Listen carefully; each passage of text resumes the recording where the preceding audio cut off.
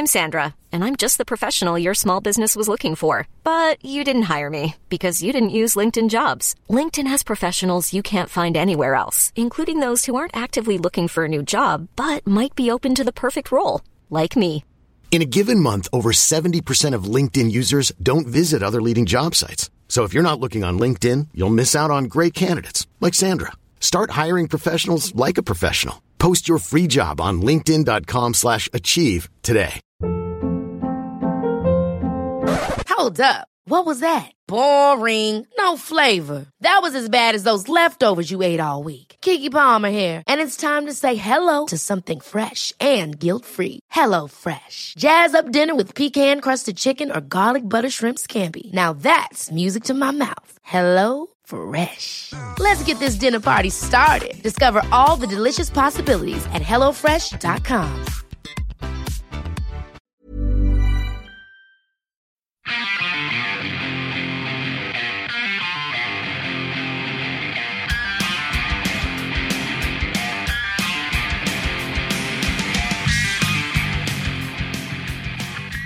Got another podcast under our belts here where we talk about sexually fetishizing COVID tests. That's your thing, dude. That's two. That's two. Maybe that could be the theme for 2021. Yeah. Eureka. Eureka. Oh, this is the whole next level, Brad. We're taking it to the next level. Just, I'm trying to keep you entertained, dude. Speaking of taking things to the next level, I know that we always, ask people to rate and review. We don't do it much, but I had called out to the Going Off Track audience to not only review, but if and when you do review, please try to make it sexually explicit in the nature of a 1970s Teddy Pendergrass song. And Brad, the people have delivered. You've been checking those reviews? I saw the two new ones. Yeah, I screenshotted you. That's how excited I was. So thank you to the people listening who heard my calls and answered my requests. We got to put some fun into the world here, some hilarity, some sexual freedom, some hot oils, all of it. You know what I'm saying, Brad? Yeah, I know what you're saying. And I made Landy talk about this. At first I was like, oh no, I'm talking about this with Landy. And then she's so much fun. She's all about it. Oh yeah. What a blast. What a good talk. But guess what? So as noted, and as you know, Landy's from Bristol in the UK. That's the United Kingdom. Yeah, in case you thought that was a Boston accent. There are different Bristol. There's a Bristol, Connecticut that a lot of Americans know because of, I think that's where ESPN is. That's a different. Different Bristol. That's a different accent. It was the same once a few hundred years ago. But anyway, that's a whole nother story. But, Bristol is obviously known for Banksy. That's a big deal there. And I've been to Bristol and I've walked around the town and gone Banksy hunting. It's pretty fun. It's a fun town to walk around anyway. And then, that great history of a music scene, particularly the kind of trippy music scene like Tricky and Portishead, Massive Attack, cool town as far as and when you walk around that town, it's got that kind of, it's got a vibe. It's a little alternative. It feels like trip hop. A little. It's just like, you're in the UK. Sometimes it can start feeling pretty British baking show everywhere, And Bristol's got it's got a little edge to it. There's skateboarders and graffiti artists, and you're like, oh, okay, this is kind of like us. But I have some fun facts about Bristol, Brad, that I didn't get to include in the interview. Can I tell them to you? Fun facts. So, did you know that Bristol is the world's largest manufacturer of hot air balloons? No, I did not. Okay, Do they test them there too? Because that would be fun. It seemed from the photos that they do seem to have a big send-off every year, Like some hot air balloon festival or something is there. Interesting. They also do one in Central Jersey every year, and a hot air balloon had to do an emergency landing in me and my mom's apartment complex. No. Yeah, I swear. There's like, and there was a lot of room in there, and they found just this one patch of grass, and before you know it, there's a fucking hot air balloon landing in the middle of the neighborhood, and you know, people are coming out of their apartments to see it because it's pretty unique. So yeah, that did happen once. Now, also in Bristol, the legendary pirate Blackbeard was from Bristol. Oh, that's cool. Pretty good one. And he had a hideout in Redcliffe Caves. Not bad. Is that near Bristol? It's in Bristol, I guess. Okay. You know. These are the fun facts I was going to have. So I could go to Redcliffe Caves maybe if I go to Bristol? I believe so. And we can go have some rum wherever Blackbeard's from. And then, this is a strange one, not unexpected. The first bungee jump in 1979 off the Clifton Suspension Bridge. First bungee jump in Bristol. I associate these extreme sports with us American idiots. Yeah, I would have guessed like, some Southern Californian or an Australian. You know, these white people with nothing to lose, you know? Here's the most fun one. So there's a book bound with human skin that sits in a museum there called the M Shed. Yeah, there you go. Stop the record. So they had, I don't know, there's a famous house where they used to hang people, and the first Bristolian who was hung was an 18-year-old miner named John Horton from Hannam. He was accused of murdering his former girlfriend in 1821. His skeleton was not laid to rest until 190 years later because a piece of the aforementioned John Horton is in a grisly exhibition there. The doctor who testified against this guy at the trial took possession of his body for, quote, medical purposes, and had his skin tanned and used to bind a book. Which now sits in display at this museum in Bristol. How fucked up is that? How fucked up is it that he stole the corpse's skin and then they kept it and didn't bury it with him or something? And come on, I'm no historian, but if you testify against somebody, then take their body and use it for fun shit like binding books. I think I don't know about your credibility here, you know? like maybe you wanted this guy guilty because he had nice looking skin for your books, you know? Who knows? People say the criminal justice system isn't better. It's still highly flawed. But back in those days, you could just decide to testify against someone because you wanted to use their skin. Oh, that's really gross. You know? So, super shady. Yeah, that happened in Bristol. Those are my facts about Bristol. And it's the home to our lovely guest. Yeah. Who is just a pleasure to listen to and talk to. Yeah, and this new record, Going to Hell, is really very powerful. It caught me right away. And after maybe the second listen, I hit up Alex from Get Better Records and said, is Landy cool? Would she want to talk to us? Because this music is awesome. So I was glad to talk about how it got made and the powerful meaning behind it. And a lot of insight and a lot of laughs. I was not expecting to laugh in this episode as much as I did. She's funny. But Brad, we have to talk about it, okay? We have to do it. We have a patron, okay? The patron is how we fund this program. If you enjoy this program, please visit us at our Patreon. We do fun Patreon.com/goingofftrack. We do fun stuff there. We post extra content. We post the secret conversations we have before and after the interviews that Brad sort of creepy and like a sting way records, and he sits all quiet and then posts it 3 weeks later. I'm like, you were listening to that?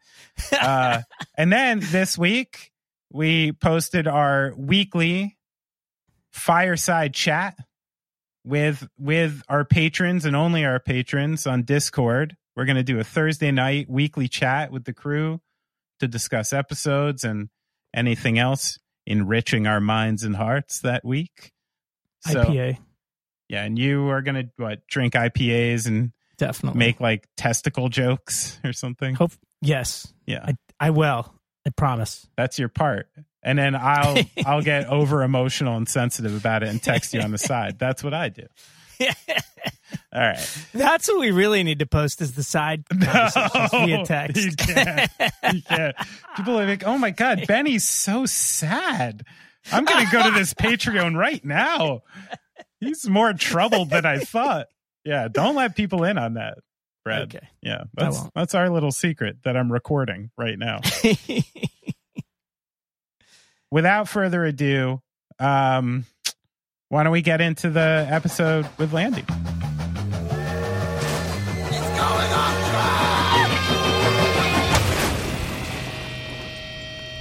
First off, just tell us how to pronounce your name because I was hesitant to say anything. Let's start with that because it's Landy. It's Landy. Yeah, you got it. You've got it. You want to know the research I did? I'd love to. I not only listened to other interviews to be certain, and then I wrote an emphatic spelling of your name on my notes to actually not ask the question that Brad just asked. So fucking amateur hour, Brad. Wow. You know? I mean, come Brad, on. do you know what? Before I had to leave because of my audio problems. Now I'm just going to leave because this is just unprofessional. It's just getting tense in here. This is it. Going off track. Hey, I'm not embarrassed to ask any questions. So that's true. You ask away. Look, I've had more recently. Almost everyone calls me Landay. Like I'm really like it just makes me sound so fancy. Yeah. Hi, I'm Landay. It's that like in the US, if anyone ever wants to make something appear classier than it is, they add the English E at the end. You know, so it'll be instead of town center, towny center with the E at the end, or they'll add like the U, you know, into like color or armor or something. Oh, yeah. Or favorite. Exactly. Yeah. It's definitely, you know, the old American thing. We just think you're all more intelligent than us. We are so much more intelligent.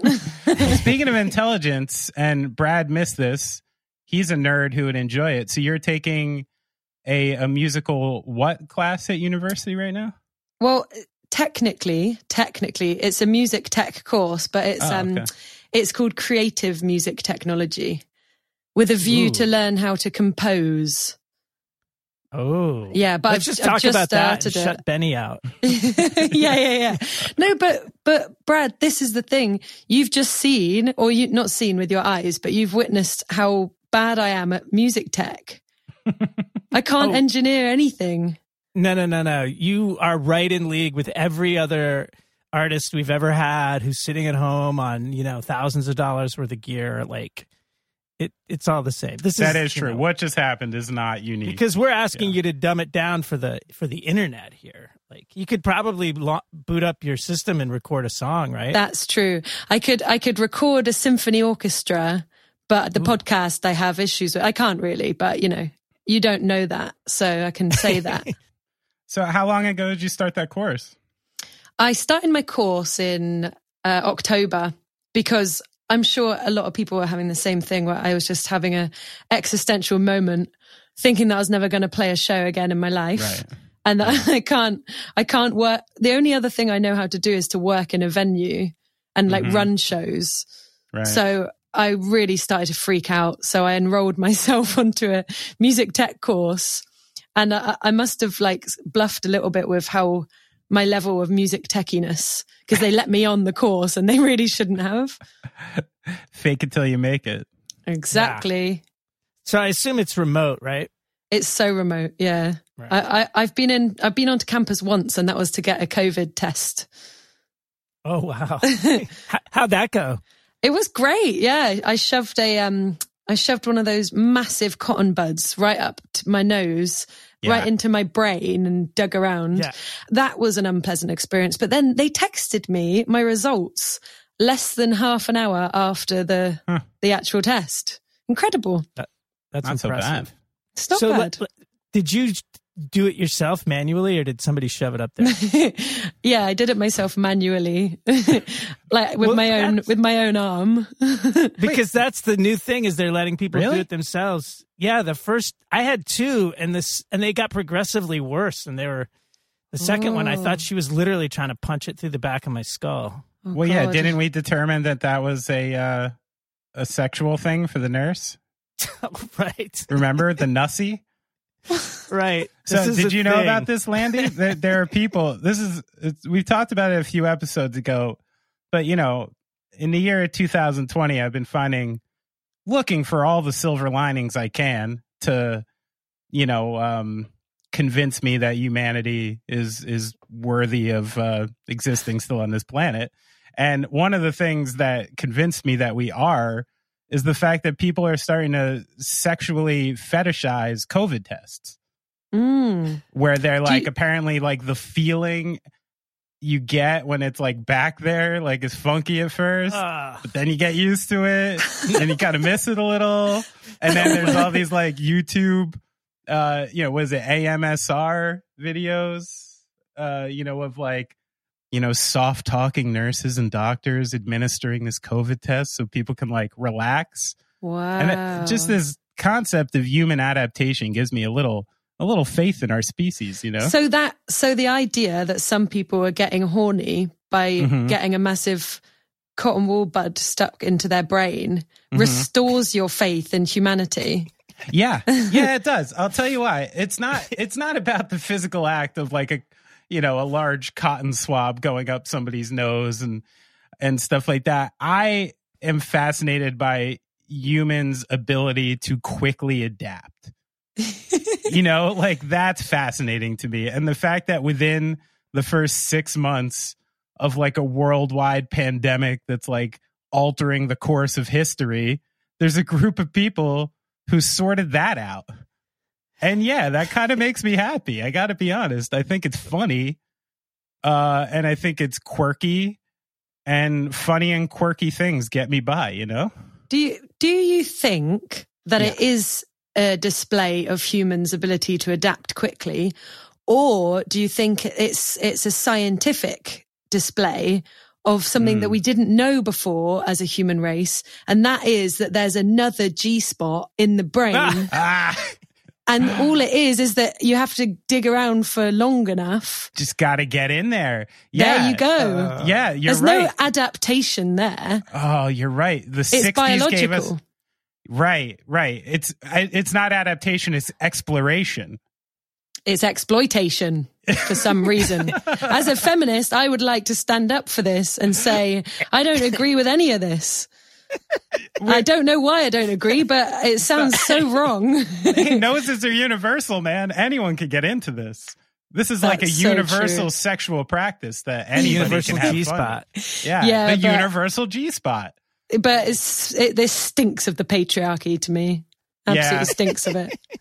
We'll see. I don't know who the... Well, that's Benny. That's Benny all the way right there. The patriarchy. All the way across the Atlantic. If you told me that... if you told me that some creepy cis incel dude is the one who started nussy fetishization, I would believe it. That's a fact. So, all right. So that has nothing to do with audio tech, but you're also you work at a Korean restaurant too? That's true. Yeah, it's called Tuk Tuk. What's the vibe there? The vibe is it's kind of street food. We got a big rice cooker and just making some bibimbaps and some tofu. Sometimes I have to chop massive hunks of beef. I'm a vegan and I haven't eaten meat since I was a tiny child. Yeah. And it really shocked me to my very core when I started this job a few months ago. Mm-hmm. But I'm getting used to it. I'm starting to find it really satisfying, chopping up all the raw meat, which is quite unnerving. Oh, the actual like moving a knife through raw meat you're finding satisfying? Yeah, it's a bit like the COVID test, but not horny, not in that way. Let me shut that down quickly. But in the sense that I'm exercising my skills of adaptation in that at first I nearly threw up all over this massive hunk of raw beef. And then afterwards, after a few weeks of doing it, I was like, I this is my favorite part of the job. Give me more. Only 2 kilos, really? Should I not do 4? 2 kilos of beef. No problem. It's not enough. So was this restaurant was able to stay open through the pandemic? Yes, because of a naughty company that delivers your food. That sounds a little bit like an Australian marsupial. You know the one. Oh no, you don't have it in. Yeah. I'm like, suddenly, what if they don't have it in America and they have no idea what I'm hinting at? Yeah, I'm not sure. So we stay open because these mateys on their little bikes drive the food around, cycle it around. I'm sure that when it gets to people's houses, it's just so cold. Yes, just so cold and sort of shaken around, like there's been like a mini earthquake in the back. Mm-hmm. There's just no point. Literally, just go and get it. Because some poor little 19-year-old lad has had to cycle up a hill. I live in Bristol. It's so hilly. They're sweating and they're treated so badly by the company. And you get it. It's completely stone cold. Yeah, not even good. No, it's not good. Like, especially fries, that's insane. Anyway. I spent a lot of years as a pizza delivery man. And yeah, I can assure you, when you're like the 4th delivery on a run, you are not getting fresh food. It's of no choice by the delivery person. It's just by default. But yeah, it's a broken system. I mean, but so I went through this just the other day. So do you have a Whole Foods over there yet? Not yet, right? We have one in London. Okay, just one. Just the one. So, Whole Foods has not only been here so long, it's already, been exploited because it was bought by Amazon and, within the last few years has kind of gotten super Amazon-y. And, now the big thing, I guess, is you can get your groceries delivered via Amazon.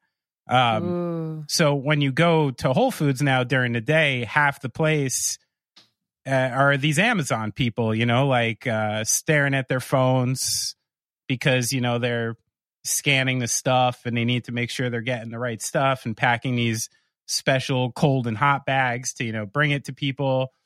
And me and my wife both were like starting to get a little, like white problem sassy about it.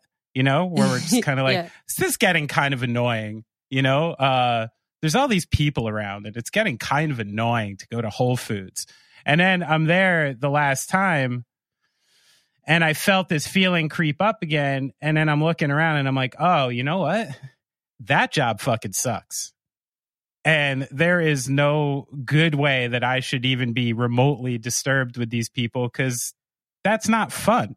What they're doing right now is not fun. They're not being well paid. So the last thing they need is sass from the other patrons, Oh, yeah. They get so much sass, though, I bet.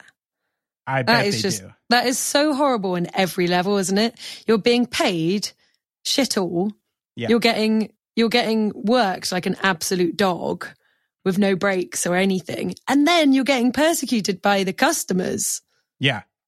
Yeah, who mostly would get paid more than you. Yes. Yeah, that's a dreadful time. So it's a good thing that you're in school and writing records and you don't have to be a delivery person coming up. I know. Oh, I'm so grateful, especially because of the lockdowns. I know they're different everywhere, but like in the UK, the lockdowns have meant that obviously restaurants have closed and, bars are all closed and stuff. And so I guess that a lot of those kind of hospitality jobs have gone. So people have become delivery drivers. That's just like something that so many people are doing. Yeah. And I so narrowly dodged it. I actually got offered a job there's a online supermarket called Ocado. I don't know if you have it there. Anyway, they offered me a job as like one of their like massive van drivers, which I was really excited about because I drive a van when we go on tour. Sure, yeah. And I was like, I can do this. This will be absolutely fine. And then I realized I've got epic claustrophobia and I haven't been in a lift in like 11 years. Oh, no and shit. There's loads of like blocks of flats in Bristol. And so I wouldn't be able to, I was trying to negotiate with the woman who offered me the job if I could like leave leave the boxes in the lift or something. And she had just said to me like, what? You're going to leave like 12 crates of water for some tiny grandma to come down and pick up herself. I realized the error of my ways, so I didn't accept the job. But that's so you really struck a chord with me, because I'm also a lift or elevator. I have a pretty massive fear of elevators. How did that really? Yeah, I do. It's scary. It's really scary, isn't it? Really, it's like it's like you could do some really awful things right in front of my face, and it would scare me significantly less than stepping into an elevator for like 30 seconds. I won't ask of examples of what would be scarier.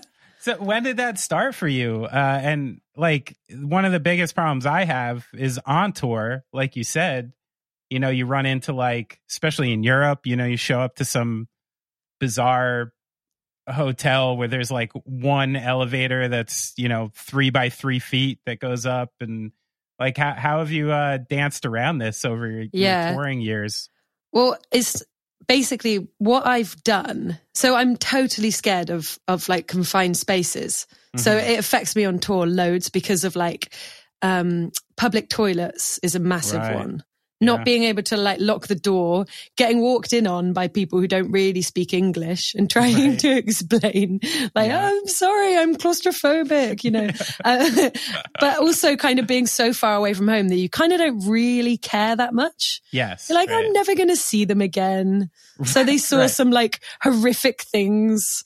It's fine, It's way more their problem than it is mine. But anyway, And then, you're like, and then when it comes to, I'm giving them a curse, And then when it comes to lifts or elevators, I don't go in them. And then there's been some real annoying situations. Like I think it was the first ever European tour that my band Muncie Girls went on, and I think we were in Austria, and we got back to the person's flat where we were staying, and it was on the 12th floor.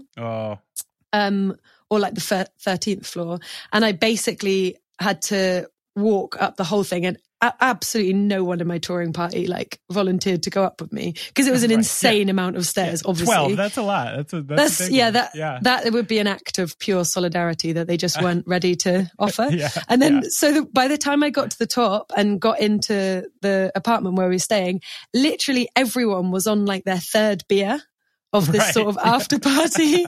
And I was so depressed because I'd completely spent all my energy.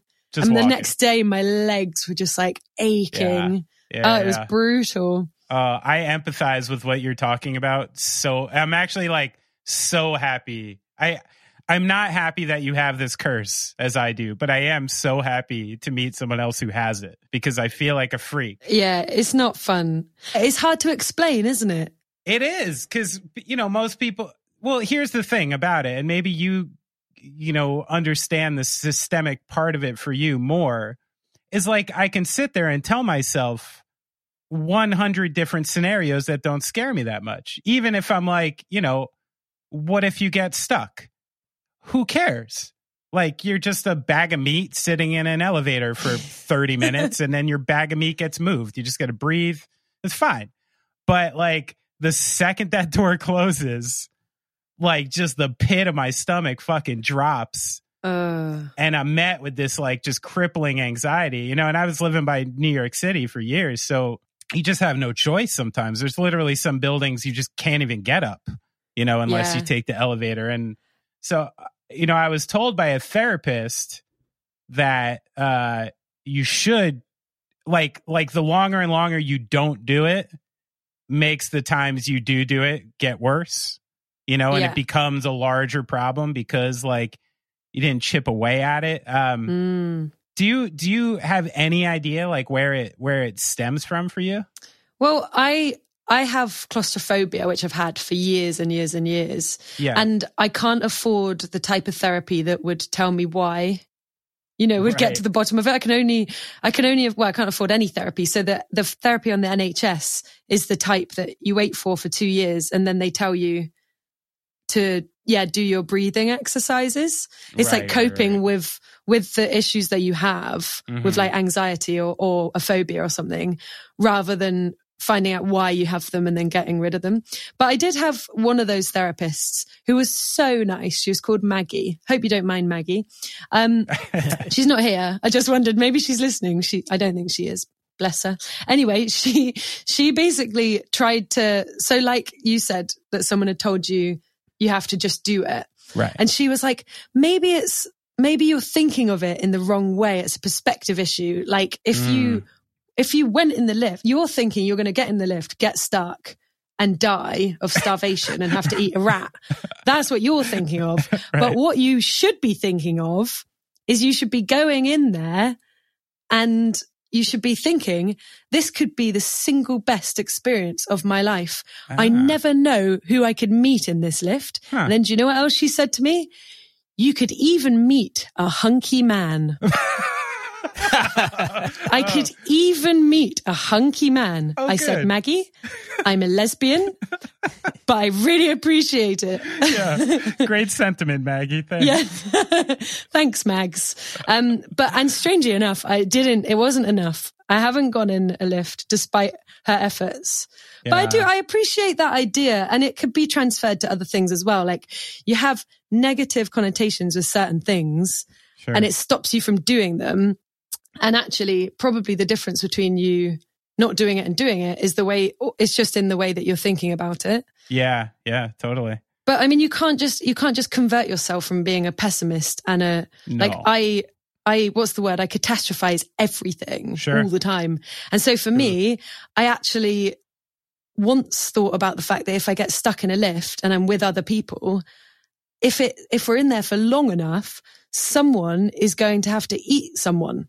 If you think about it, logical. That's just true. Simply and I tell you what, Benny, you should not be having this conversation with me, because I will spend ages getting this fear even deeper into you, because I know exactly how my brain has got me here, you know? Yeah, but you're right. I'm so right. I am right, of course. I mean, this exercise over time would require one human eats another. Someone needs to eat someone. It's just logic. Or at first we're going to start with the shoes. Oh, I'm so hungry. I'm going to have to eat this shoe. It's disgusting. Yeah. We need so meat. Rubbery. We need 6 hours later, the taste of meat. Will 6 hours. Yeah. That's all. It's only going to be 6 hours. Oh God. 2 hours you're out of water. 4 hours you're eating shoes. 6, the taste of human meat just starts to spark on your tongue. And so you started eating like the smallest person there. And then half an hour later, you're in France in some sort of little car park lift. Right. And the handyman arrives and lets you out. Yeah. You have to explain why someone's lost a finger. You were only in there for 45 minutes. Yeah, but it felt like 7 days. Yeah, this is truly well, can you like pinpoint from childhood or something the claustrophobia thing, or it's just always been there? I have a very vivid memory of I went to Australia when I was 16 to visit my brother who'd moved there, and we were in Sydney on a holiday, and we went up this 360-degree view tower type hell building. Basically, the only way to get up there is so tall is to go in this like one of these super fast like space lifts where it's like woo, and I got in the lift, and halfway up there, I suddenly realized, oh my God, I'm claustrophobic. Oh, and then I got to the top, and then I was like, oh my God, I'm scared of heights as well. Oh, this is not a good day at all. Yeah, right.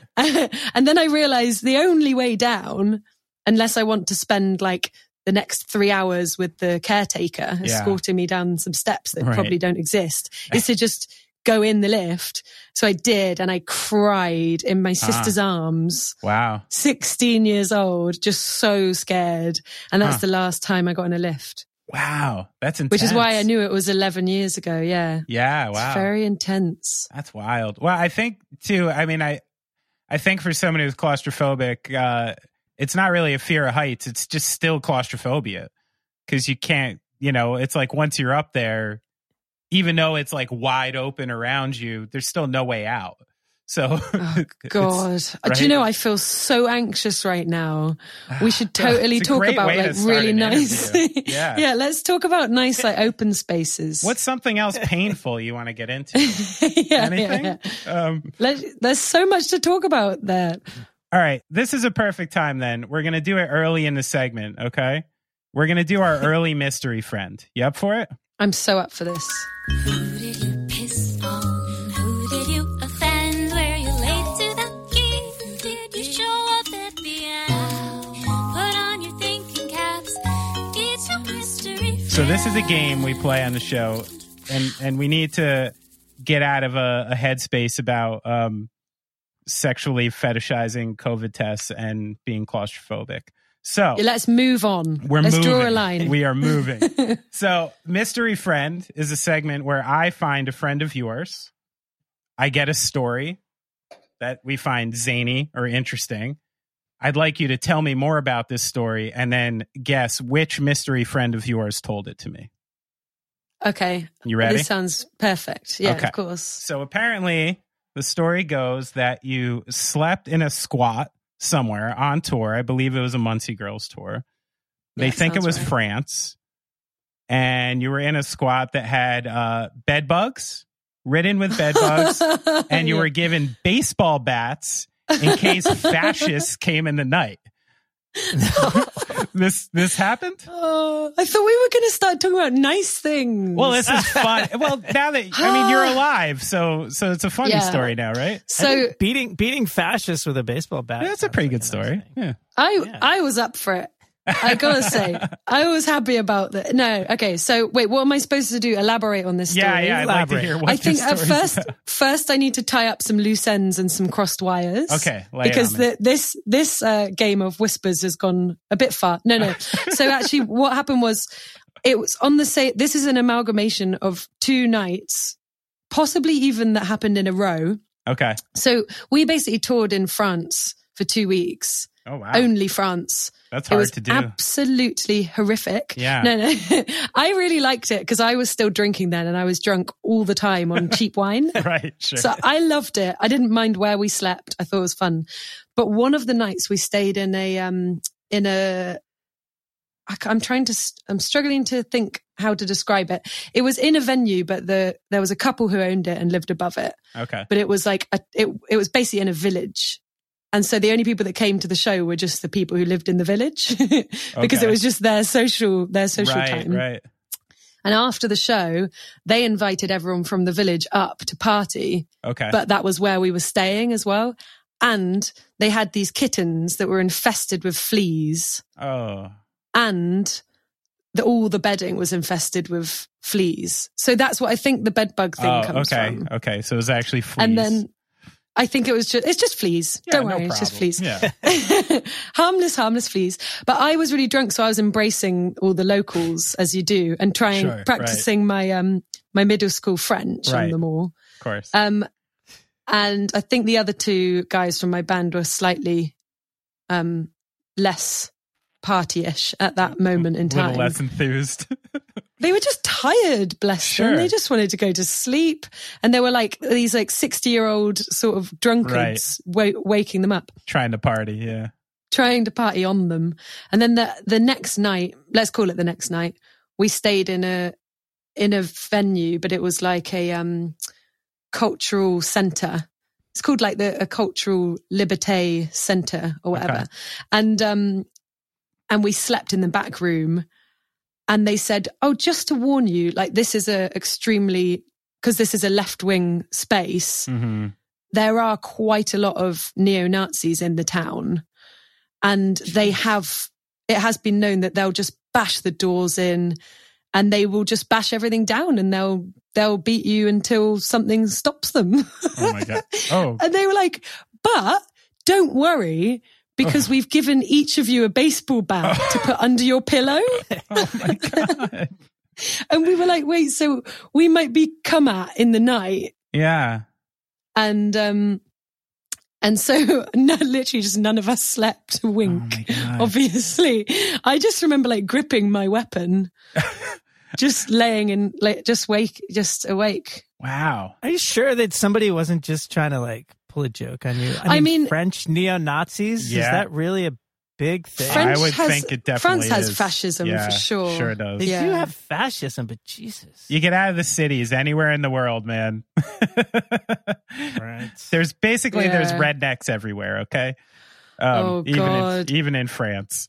Especially in France. There's no reason why not in France. It's a scary country if you've not spent much time there before. It is. But it's a tumultuous place. Wow, tumultuous. Oh, that's a great word. Oh, I impressed an English person. Oh my God, my mom is rolling over in her grave, so happy that I just impressed an English person with a word. That's awesome. So this night went without incident, I suppose. Well, if you're saying that that's not an incident, then yes, it did go without incident. No, we didn't get attacked in the dead of night in our beds, but we did think about all the ways that would go down. Yeah. Like, did you have a plan? Like a game plan? Somebody is by the door, somebody hides in here and does a sneak attack. Like, I think our plan was to sort of sardine, safety in numbers and just be like, look, we're already a very tight group. That's just the way we function. And I think we were on tour with a Parisian band. I think we would have put them closer to the door. This is your problem. They were all sort of grown men. Right. And this is a good few years ago. We were still in our early 20s, still saw ourselves very much as children. Right, sure. And they were these sort of grown men taking us on tour in their rattly van. Okay. And we thought, do you know what? We don't even speak French. Let alone have we ever fought a French neo-Nazi with a baseball bat. And as much as I was incredibly up for giving that a go, I don't want to be the one to sort of gauge their strength and cunning at the front of the battle line. So I reckon I would have put myself towards the back, but not too far back. So there are no windows and I'm claustrophobic. Right. So that's another issue with that scenario. Yeah, that's true. You're the last one to get out then. All right. Well, we can't get back here. How'd we get back to claustrophobia? We were supposed to move. It always comes back to claustrophobia. It always comes back to neo-Nazis in France, It always does. So, all right. So any idea who would have told me this tale? Well, it had to be someone who was there. Okay. So here, I'm going to throw a caveat at you, okay? I think the person who got me this story may be telling it by fable. So I have a follow-up statement that I think will give you a clue as to who it is, okay? Okay. So I don't think this person was there. But the same person in the same text wrote, in quotes, just ask her about how much money she spent on vegan cake when on tour because that shit needs to be addressed. Okay. Now I feel like I know. I've got more of an inkling now. Okay. Am I guessing? Yeah, go for it. Is this person Martin? Yes, it is. Okay, yeah. Well, it's only because that is exactly how she talks. And you just nailed it. It was verbatim from the email. Yeah. That's absolutely perfect. So are you a vegan cake junkie? Yeah. Junkie is almost not a strong enough word. And now, do you know what? I'm being hard on myself. I've cut down a lot in the past week, but that is just because I've been sort of trying really hard to eat more sort of unrefined sugar, I think I saw an incriminating tweet of yours this morning. Oh, God. About sweets and pastries that I believe you posted. I'm just trying to make myself feel better. Okay.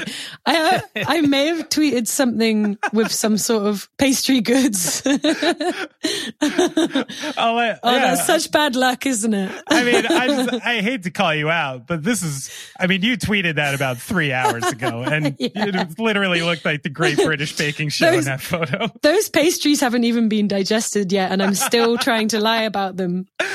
Oh, that's awesome. Well, I'm with you. Like, food is really. I am. Food is like up there with me with drugs, alcohol, coffee, you know, like the level of addiction, emotional connection to it, like all of that is like just as real as anything. Yeah. I heard from some probably incredibly reliable source that sugar is more addictive than crack cocaine.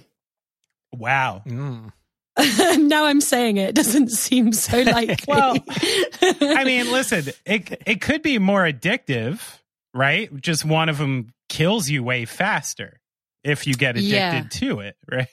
Totally. I mean, this is probably based on a study beyond my knowledge about neurons or, you know. Okay, yeah. And as long as you're not tweeting the evidence, it's easier to cover up if you've had sugar, you know? Like if I've had a bit of crack before this interview, well, actually, you haven't spoken to me before, but if I've had a little bit of crack and then chatted to someone, they're more likely to be like, have you had some crack this morning? Whereas if I've had some sugar and then I chat to them, they're not going to be like, have you had some custard creams this morning? Because you sound a little bit, you know, oh. So I think sugar's probably more work friendly. I think you could be a functional addict of sugar a little easier than crack. I am a high functioning sugar addict. There, I've said it. I feel so much better.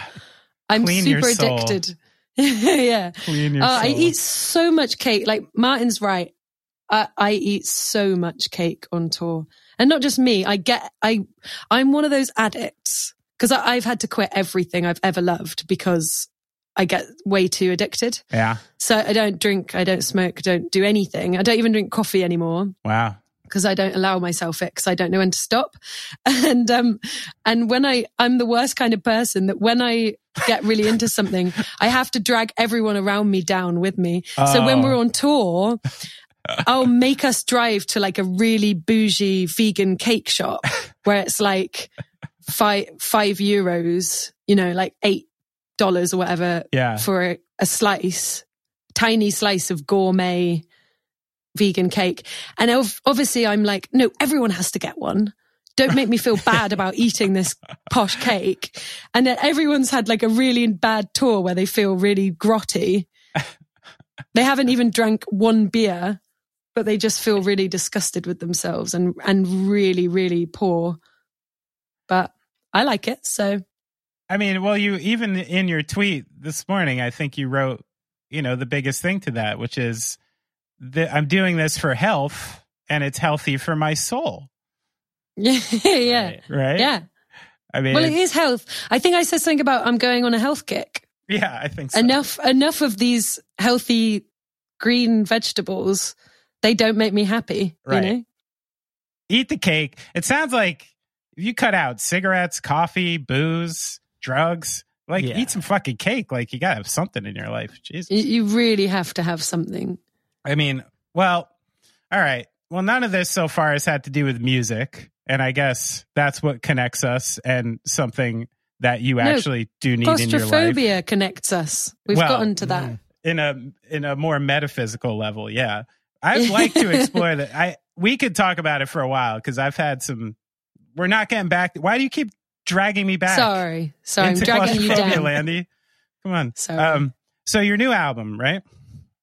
You have an album. I told your PR folks on the email that we must speak about it, right? We must mutter it. So, you know, at first I was wondering, you know, where the songs came from, but I saw that you had put the record together even prior to quarantine, right? Down in Australia. Yeah. What was so I was wondering, like, just where these songs initially stemmed from? Like, were they always meant to be this record? Yeah, I think so, because I think it was kind of a timing thing, really, where Muncie Girls weren't doing much. Like, we were having a year off, right, to kind of, you know, do our own things for a bit. And you were doing that pre-pandemic anyway. Yeah, exactly. Okay. So it's actually turned into the longest break ever seen in history. Longer than we wanted. But yeah, those songs, I think those songs are quite different anyway, to Muncie Girls stuff, but just through timing, it just meant that they were always going to be, if I'd have kept them for Muncie Girls, they would have ended up being quite old before we'd put something out, which is never a nice feeling, you know. You want some fresh stuff. And what was the process? So you went all the way down to Australia and you played everything yourself, huh? Yeah. Well, I was on tour there. Okay. Just doing like a few shows. And then my friend Ben has a recording studio there. And it's where I'd already recorded like my EP that I did the year before. And that's the way that we did that before. So I just played like drums and bass and everything. We kind of just like layered it up as we went. Kind of like you do in a regular multi-track session with a full band. But I just, you know, ran around a lot more and was a lot more tired. Have you always played, like, have you always been a multi-instrumentalist? Have you always played a lot of stuff, or have you recently learned some of these instruments that you're playing? Yeah, no, I've pretty much always played. I'm not when I was a baby, but yeah, I think I started playing bass when I was 10. Okay. And then I started playing drums when I was like 11. Oh, cool. And then I only kind of more seriously started learning guitar like a few years ago. Oh, okay. And then I play guitar in Muncie Girls now, but I used to play bass. Yeah, I noticed. So I have like a bit of an understanding of most of those kind of classic instruments. Sure. And so, yeah, it's just, it was like an idea where I just really wanted to play everything.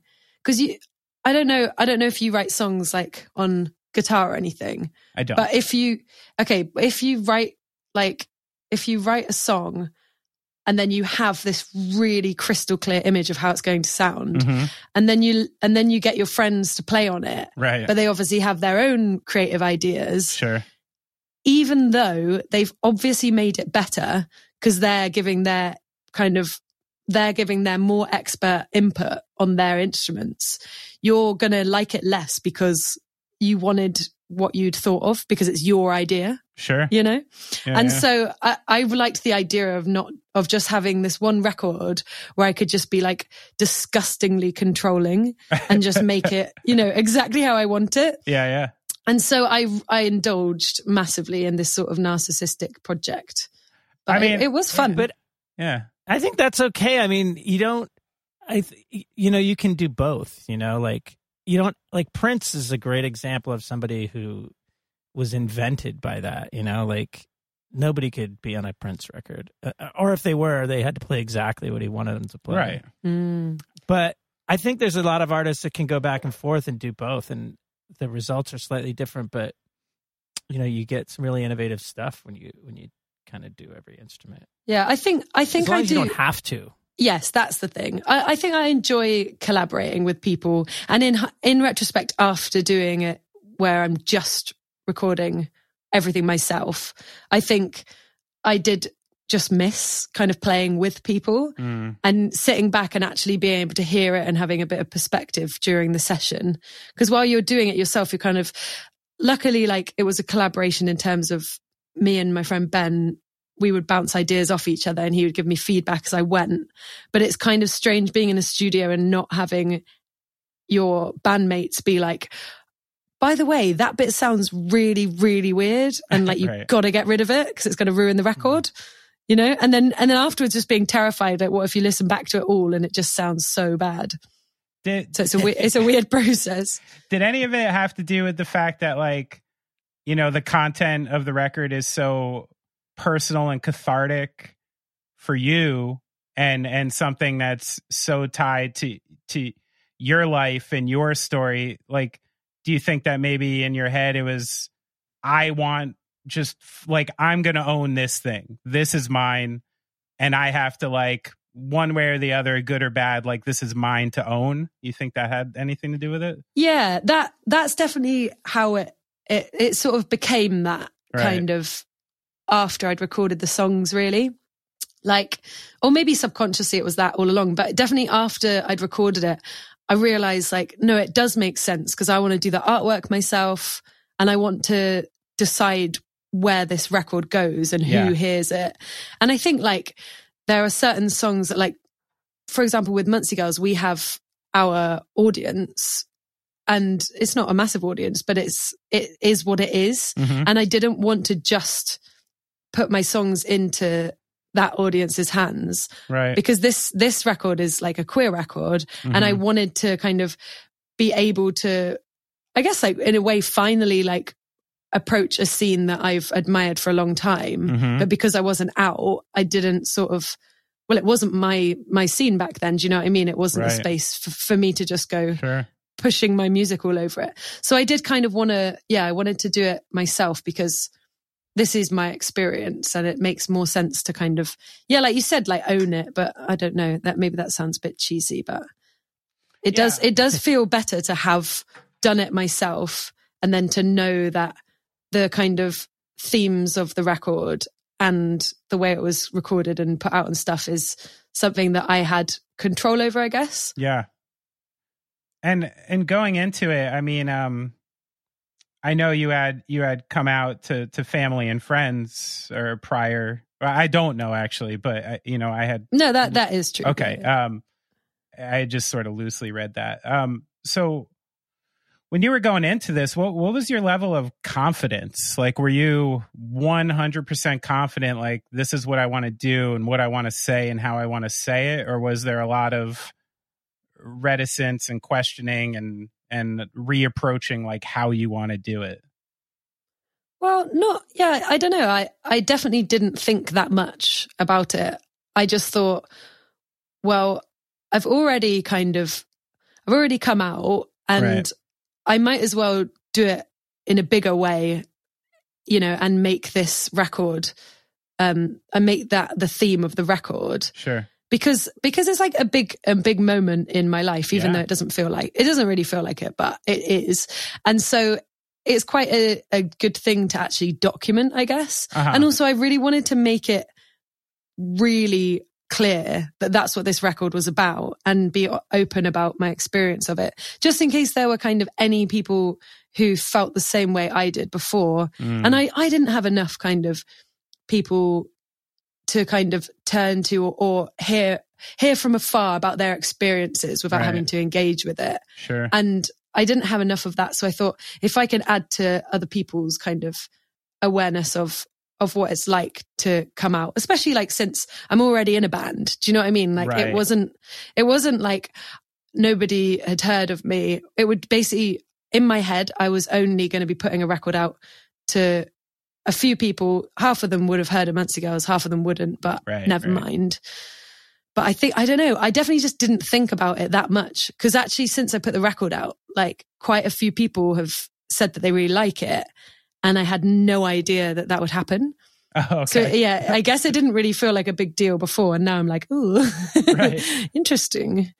Do you think, like, say if you got your hands on a piece of music or a record with someone's story being so clear, do you think that could have lended you a hand when you were a little younger about getting to the point you got to, maybe a little earlier in life or something like that? Yeah, definitely. Yeah. Like when I was younger and like getting into bands, literally the only like exposure to like queer culture that was kind of not a negative kind of portrayal was Buffy the Vampire Slayer. Okay. And the kiss in Cruel Intentions. Right. Okay. And that's it, you know? Right. Everything else was like horrible homophobia. Huh. And there was just nothing else that was on my radar. Yeah. Apart from when I got a bit older, I guess there was like Sleater-Kinney were my favorite band. Okay. But I do think, I think more in terms of like one person's experience, I didn't really have that much awareness of anyone, really. Sure. And even that Cruel Intentions kiss is sort of a male porn sort of vibe anyway, isn't it? Well, absolutely. Yeah. But yeah, you don't really know that when you're a kid. You're just like, right. What am I watching? Like, Denise Richards. Okay.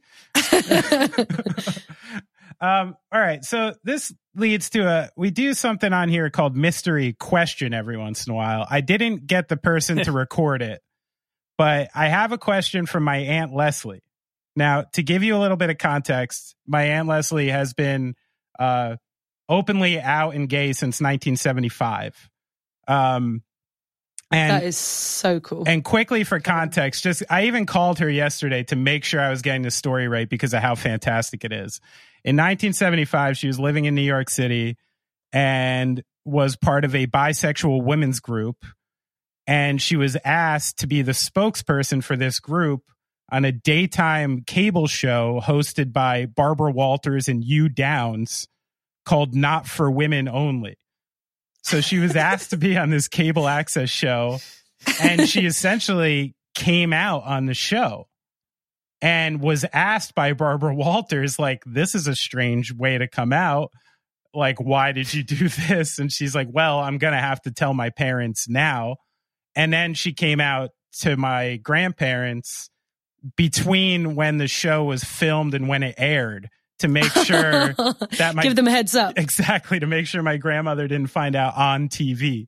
And now, you know, she's been married a number of times in different states and, you know, has been, like I said, a lesbian for 50 years. And she had a question once I told her that I was going to speak to you. And usually I get these recorded, but I didn't have enough time with Aunt Leslie. She was wondering, why did you choose this way? She was wondering, why did you choose to take your experience public rather than private? Well, yeah, that's a really good question. I think, I mean, I didn't come out to my mum through putting a record out. Right, yeah. Here's going to hell, Mom. Yeah. Right, I've done the press release. Now I need to run over to her house right, and tell her. Yeah. But I do think that, like, you know, what she did, like, that's so brave. And that's a completely different time, different kind of cultural backdrop. Yeah. Which is like, to me, that just seems absolutely incredible. And, you know, it's not in any way the same now for me. But I do think there's a little bit of, I worried about coming out my whole life. Mm-hmm. You know, I put it to the back of my mind. Like, I ignored it and did all the things that I could to kind of try and make it go away so I didn't have to come out to even myself. Yeah. And then now that, because I'm 27 now, and which I know isn't late for coming out. Some people don't come out until lots later. But I thought, if I've waited this long, like, fuck no, am I going to do some like really half-assed thing where I'm like, you know, like just drop it into conversation. Right. I might as well like take it on. I might as well make a thing of it. And also just not, I don't know, just not kind of, I think if I tried to slide it into my music, like, oh, by the way, now I'm like a queer artist. Right. I don't think that people would pick up on it so much. Do you know what I mean? I kind of like, I understand certain amount about like music press and magazines and the way people perceive music. Like, you really do have to feed it to people in a very, very kind of obvious way. Oh yeah, you gotta spoon it like really applesauce. They don't understand it. It's kind of ridiculous. Yeah, so it's half that. Like, if I don't spell it out 100 times in 100 different magazines, it's true, and people's blogs, then people won't know that it's a thing. But also, it's like I said, you know, I want it to reach, even if it reaches one person, which actually I have had a message about someone who came out and sort of felt able to do that, like a young person. Yeah. Awesome. Because of me and another couple of friends who are in bands and stuff. And like, to be, that's the reason there, really, because it does feel amazing to be able to share an experience that's valuable to other people. Yeah. Especially because, like I said, like I had a real lack of that when I was younger, and not even just younger, like until a couple of years ago. Right. Like, so much has changed in a couple of years, and I want to feel the benefit of that by being open about it. Yeah, that's awesome. So I guess that's my answer to Leslie. Yeah, that makes sense. She sounds amazing. She's not only that, she is also a rabbi. Wow. And also a 2-time cancer survivor. Oh my God. Yeah, she's punk as fuck, man. And she's in the Avengers too, right? yeah. Apparently so. Yeah. Oh, that's so cool. Yeah, she's awesome. Well, thanks, Aunt Leslie, for the question and the thank you, Aunt Leslie. the reference. I called her yesterday to just make sure I got that story right because I knew it was so much fun. Well, fun for me now. I'm sure challenging at the time 50 years ago. But yeah. So the thing that I'm sure you mentally prepared and went through a lot of situations that could happen or did happen, when you're prior to coming out. And I'm sure some of it is what you expected. What's something you maybe didn't expect that's come from the experience? Well, I mean, I hadn't really thought about it that much, to be honest. Okay. I kind of just... I gave you too much credit. No. Yeah. I didn't think about it. I was just like, I don't know. Probably one of the things that I didn't expect, because I definitely didn't think about it when I was telling my mum, which is amazing that I was able to feel like that, because she's pretty left wing and very, very relaxed about most stuff. Okay. But one thing I wasn't expecting was a few months later, it was around Christmas time. And we celebrate the winter solstice rather than Christmas. But anyway, we were opening our presents, and my sister got a mug from a charity shop, which is where my mum likes to buy her presents from. And hers was like this really nice, like nautical themed mug with like ropes and kind of like, different knots that you make if you're a sailor. Okay. Really nice mug. Like, oh, here you go. You like sort of that sort of stuff. And then I opened my mug and it just had these 2 women sat opposite from each other at a table drinking like cocktails with their legs crossed, sort of like vibing at each other. And I was like, well, what the fuck's this about? Yeah. And she was like, I looked over and she was giggling. And she said something like, I thought you'd like that. And I was like, and we hadn't really spoken about, the fact that I'd come out. Yeah. This is the thing. Like it made me feel weird, but I don't think she meant it that way. I really think she just genuinely thought I'd like it. Yeah. Yeah. Just like that was her trying to show her support. Like a silly little you like goof women. like that. Exactly. You like women and you like decaf tea. Right. So I thought you could sip from the women. Yeah, you'll probably wind up at a cafe one day. Yeah. Yeah. But that was one of my unexpected moments. Yeah, that's a good one. And did it go I don't know, that's too personal. I'm not going to get into that. Feel free to ask though, by the way. Don't you worry about that. I was just going to ask if it went well. If the people, the mug giving. No, I mean, I guess coming out to your family and friends and like like that process. Like I said though, that's such a personal thing. You can talk about that if you want to. No. Like I don't mind talking about it because it wasn't that bad. Like I'm so lucky with having. Like I said, like my family are left wing, the family that I am in contact with anyway. I haven't come out to the rest of them because who even knows where they are. But it's, like the people around me that I love, I don't know if I would have been able to come out to them if I'd have known that they wouldn't have been cool with it. Right. But I did have like a lucky experience in that I'm not part of, a kind of family that feels any sort of way other than cool with people's sexuality and people's, lifestyles or whatever. So yeah, it was actually totally fine. There were a couple of times when I kind of projected my nerves about it onto the way people acted. But actually, I don't think that, in retrospect, I think that people were just dealing with some new information and not actually, no one was really that bad about it. And I think that, basically years and years of building it up in my head when actually people were like, oh, okay, cool.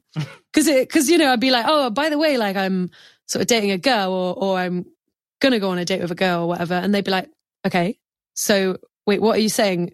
Is there something special about this person or are you, and I'd be like, oh wait, no, I'm trying to tell you that I haven't dated a girl before. And they'd be like, oh, okay. So, okay. Like that's probably more likely the reality of telling someone that you're gay if they're a cool person. Right. Or not a cool person, but if they're not a homophobe. Yeah. Just have they're not going to be like, oh my God, seriously? I need to sit down. Yeah. Were there any people who were just like, yeah, we know? That's what I thought people would know, because like I said, like my favorite band's always been Sleater-Kinney. And I skateboard. I've always skateboarded. I've always been vegetarian. Yeah. Well, I don't know what else I can really give off that's going to show that, but nobody really seemed to, or maybe I think a few people knew, but they didn't want to be like, I knew that, because it's kind of not really their place to have known before me. Were you dating like all through these years? Yeah, well, I've always dated guys. Right. Until I sort of started coming out to myself and then to other people. But yeah, I've always just dated guys. So I do think it was definitely news to tell people that not only was I dating girls, but I'm actually gay. So it's like, oh, okay, that's different. Yeah. I saw in the press release, you made it a point to say this isn't a dig at all Catholics, the going to hell quib. Yeah. Do you personally have faith, and like what's your background with faith, and where is it at now?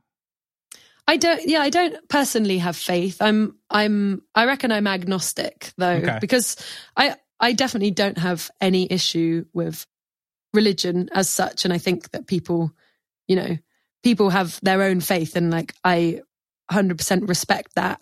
And I think that the song Going to Hell is more about like the idea of Catholicism and the institution of it, and the way it makes people feel as an institution and as a kind of historical and oppressive kind of religion that has over time racked up its share of atrocities. Oh yeah. As with most religions. But yeah, in terms of individual people, I think it's really, really fruitless to come across like, I just didn't want people to think that I was trying to say all Catholics are homophobes, because I haven't met all Catholics at all or quizzed them on their views. But that song's more about like the idea of someone. I was kind of imagining someone with a religious experience who suddenly then feels like, oh, hang on though, my religion and other religious people are actually going to have a massive problem with it, and the issues that kind of get risen with that. Yeah, that makes sense. Well, we've been talking a lot on here recently, a good half dozen artists recently have sort of been on here touting the benefits of not having a record label and self-releasing records and the benefits they've found from it. But you kind of have had sort of a reverse experience with Get Better Records, right? So how's that experience been, and how have they boosted and helped what you're trying to do so far? Yeah, well, basically since we decided to start working together, it's just been amazing, and they're so supportive. And I mean, obviously anyone who knows that label understands that they're all about like uplifting kind of marginalized voices. Totally. But in terms of like the way that, and not to say that my voice is particularly marginalized, but like the culture that they create is so it's so inclusive. And I think, I don't know, I think it's definitely a different way of doing things to what I've experienced before. And I've really appreciated kind of the whole process that we've gone on together. But yeah, like you said, like a lot of people do benefit loads from doing it themselves and stuff. And I can understand why, because that's like awesome. But in this scenario, I think if you've got like a DIY label or an independent label that are backing you loads and the relationship's working really well, then that's, to me, probably the ideal scenario. Right. Because it's not that fun doing stuff all by yourself either. Right. You want someone or a group of people to be on your team, you know? Yeah. It's hard to self motivate, or not self motivate, but I guess you get a lot of validation and reassurance, right, in collaboration. Totally, yeah. Well, that's cool. I'm glad Alex is taking care of you. Yeah, yeah, and I think they're like one of the best labels that is operating at the moment for sure. Awesome. That's on record. That's the label that. That's the label that your solo record's on. Is that what you're saying? Yeah, that's what I'm saying. Mm-hmm. Oh, I have to say that I really found the whiskey video to be sort of a perfect midwinter COVID escape. Yeah, that's true. it was so pleasant. Oh, yeah. It's like what everybody wants to be doing right now. Yeah. I live in the Lower East Side, so I'm kind of, I've been kind of apartment bound. Oh. Yeah, speaking of scary elevators, Brad's apartment, not fun. Oh, no. Not fun getting up there. Terrifying. What floor are you on again? 15. Yeah. Oof. And it's old school 15. New York City building, little elevator, not cool. That sounds horrible. It's pretty little. That sounds so horrible. That's anyway, like Brad once was like, we can record episodes over here. And about 50% of the reason I was making up excuses to not do it was so I didn't have to do his elevator like once a week. Yeah. You were like, yeah, that sounds great, but I'm actually washing my hair that day. Yeah, not good for me, Brad. The elevation's bad for my voice. Yeah, no, that was a great video. I also love, too, on the record, and I don't know how intentional it was, but it seems like a number of the songs are sort of like a giant crescendo that, they're real stripped back early on and kind of in the, nature of like an Explosions of the Sky song or something. They sort of seem to burst open towards the end. I really dig that. It gives like a lot of build up and release to the album. Yeah. It's funny that some of the songs ended up that way because I think that just sort of was a coincidence. It was, I think it's what happens when I just want to write. I think to myself, right, I'm going to record an acoustic song or like a song that's just guitar and vocals. And then I'm like, towards the end, I'm like, oh, I just put a little bit of drums there. Right. and then like maybe some keys and then maybe some overdrive on this other guitar. And then should we just layer it more? And then it just turns into this, like you're just getting so carried away. All of a sudden you have like a Queen song on your hands. Yeah. So, all of a sudden it's prog. Yeah. So let me geek out for a minute then, because that's the one area when you're doing your own record. I mean, it's great that you can play all these instruments, but was there anyone sort of telling you when to stop? Yeah. As far as like layering things on, Well, clearly there was someone who told me to stop because if it was just me, it would have been way more intense with all these layers. My friend Ben David, who recorded it, he produced it. So he was saying this would be good here and that would be good there. And I think it's so important to have someone else to kind of bounce ideas off and just to be able to hear it. When you're playing something, it's like, oh man, this sounds so good. I'm going to put even more chorus, even though it's already drowning in chorus. Right. But someone else is like, that sounds disgusting. You're being so self-indulgent. Like you do need someone else to, Oh yeah. And there's this huge danger that I've experienced myself, even though like I know better. I've been an artist and a producer, but still when I do my own stuff, if there's a particular track or an instrument that is just not working and I know it's not working, I'll mix it in like really low because I can't let it go. Right. You know what I mean? Like I always advocate to other artists to get an outside mixer, to do their mixes just because they're not going to know that you spent 5 hours getting that part exactly they'll right. Just they're hear just going to know it doesn't work. Yeah. But I'm so guilty of it. I still do it. I'll put it in there. You can't hear it, but I know it's underneath. But that's fair enough. Tone junkies, damn tone junkies. Yeah, that's what I'm going to replace all the things I'm addicted to with. It's just tone. That's good. You gotta know it's not going to kill me. Brad, you can't do it. I've actually gotten into fights with the opposite where I'm like, can you please take the drums out of this song? And I'm a drummer, where I've just been like, listen, like what's happening right now reminds me of like 70s theater rock. Keep it broody. You know what I mean? Keep it chill. Like I don't want to put dun, or like something like that in here at the end. I don't know. It's so hard to just not be self-indulgent. You're one of the only musicians to not want more of themselves in the recording. I've not experienced that much before. And maybe the only drummer, probably. Probably the only drummer. I didn't want to say it, but definitely the only drummer. I truly believe in service to the song. I really do. I know it's like, I think it's trite sometimes, but it's just the idea. That is so noble. Thank you. I think so too. Okay, less noble now you've said it's noble. Oh, right.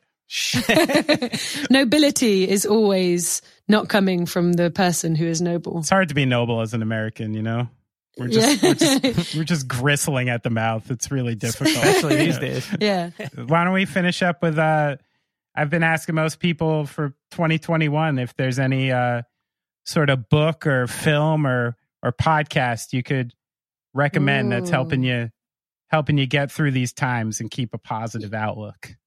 I mean, apart from 2021, apart from Buffy the Vampire Slayer, which I'm watching from the beginning, and simultaneously I'm watching Seinfeld from the beginning. Okay. So when Buffy gets too scary, I just go back to Kramer.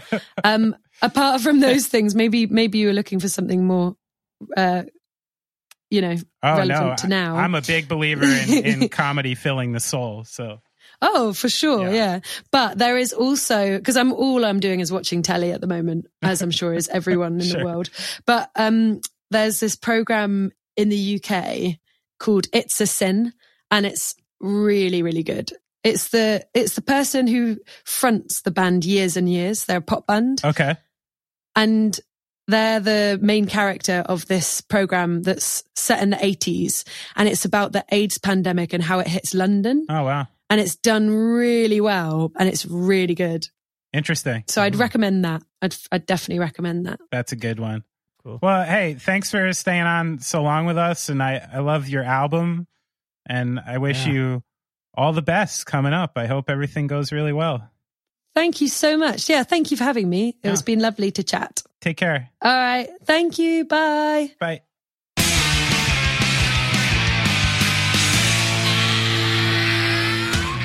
I wasn't kidding. That video for Whiskey is, besides being an awesome song, it really pulled me in sitting here in my dark gray apartment in the middle of winter, like suffering through COVID isolation. Yeah.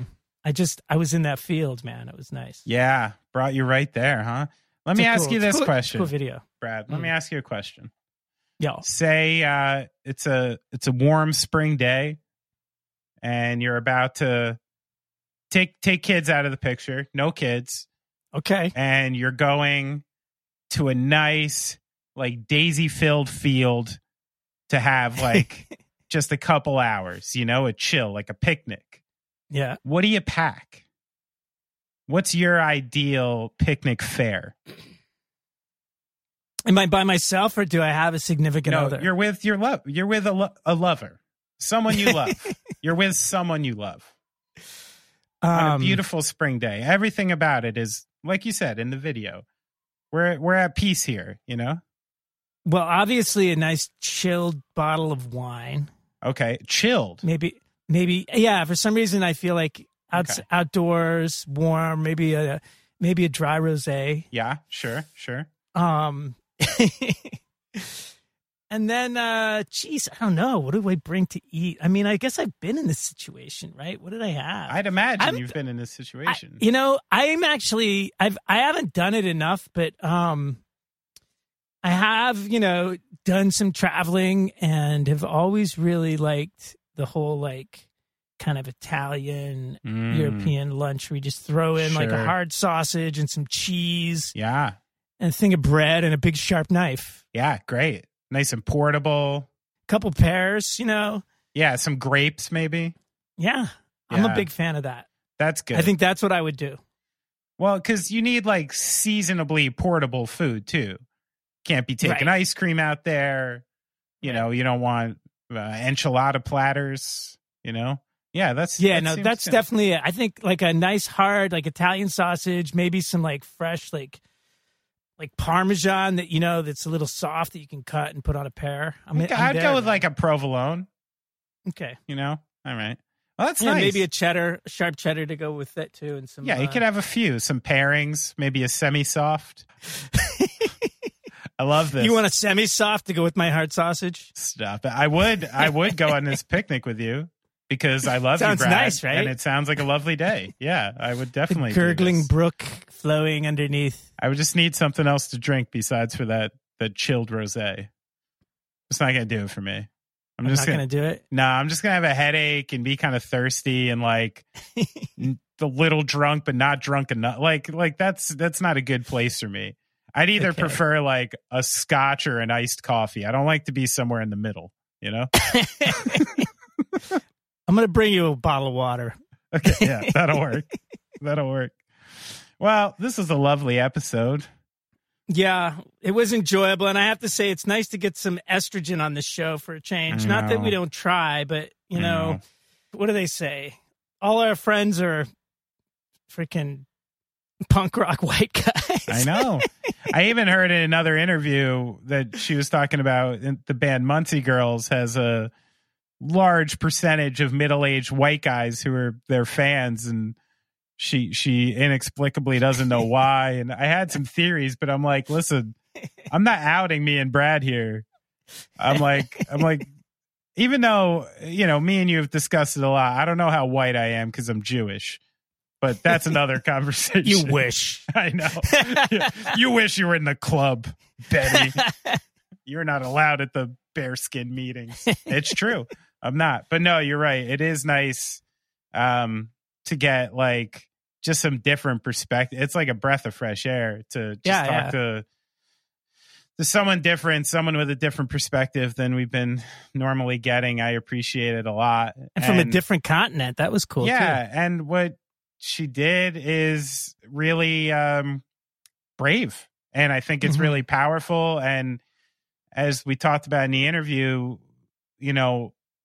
I found myself using music as roadmaps for life and things that gave me empowerment. And I, wasn't going through anything but like, normal angst of a teenager. And the idea that you can put something out into the ether with music that can actually help people like see things about themselves and help them feel okay about themselves and move on with their lives and, go with a breath fresh. I mean, what could be more impactful in music than doing that? And I really think her approach to making the record like that, not only doing it, but being sure to bash people over the head in the press release.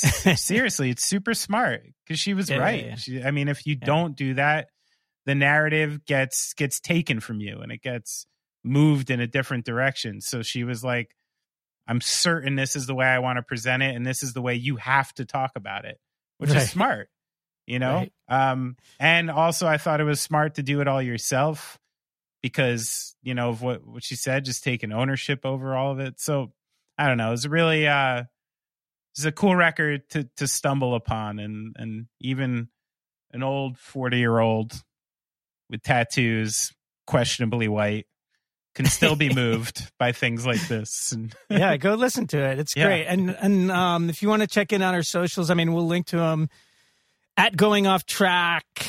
But she's on Instagram at Landy Yo, at Twitter at Landy Yo Landy. You can also check out at Get Better Records. It's great. It's a great label. Great label. Lots of good stuff going on. Muncie Girls. I'm also going to prop Ginger Dope here because I think I'm going to use this photo that I found on the Instagrams on our website. It was cool. Even if I don't, it's a cool site. It's got some cool pictures of Landy, so check it out. Yeah, and thanks also to Martin Wisniewska, who provided me with a mystery friend without ever speaking to me. That might have been a first for Mystery Friend. Yeah, you came through with that shit. Trickle-down stories, which really worked. But again, thanks to Alex at Get Better Records for sorting that out for me. But, So we'll see you next week. Really cool guest next week. Something a little different. I'm very excited about. And do the stuff if you can. You know, the 5 stars. If you're not going to give it 5, just don't do anything. Just don't bother, right? What about 4 and a super sexual, like... Yeah, all right, I'll take that. If you're going to do a 4, just leave. As long as there's like a reason not for the 5th star, like exactly. I was almost there when Brad cut back in. And that's why I took a star off. We got our worst rating when we interviewed Roger from Agnostic Front, and some people thought we were fake-ass hardcore kids. That was the worst review we ever got. I was like, yo, the fact that I like Snapcase... This is still following me? You know, I thought this ended in 1996. Nah. That is awesome. Awesome, bro. All right. Well, thanks to everyone. And thanks to Landy by the record. Imagine peace and love, Brad. I'm imagining it right now. Good.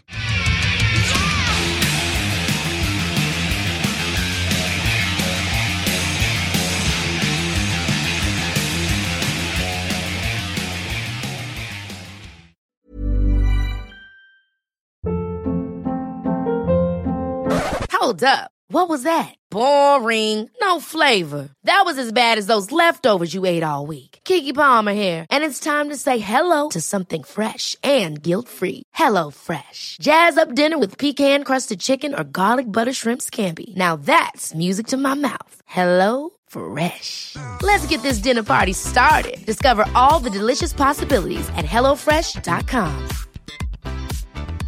Hey, it's Paige DeSorbo from Giggly Squad. High quality fashion without the price tag. Say hello to Quince. I'm snagging high-end essentials like cozy cashmere sweaters, sleek leather jackets, fine jewelry, and so much more. With Quince being 50 to 80% less than similar brands. And they partner with factories that prioritize safe, ethical, and responsible manufacturing. I love that. Luxury quality within reach. Go to quince.com/style to get free shipping and 365-day returns on your next order. Quince.com/style.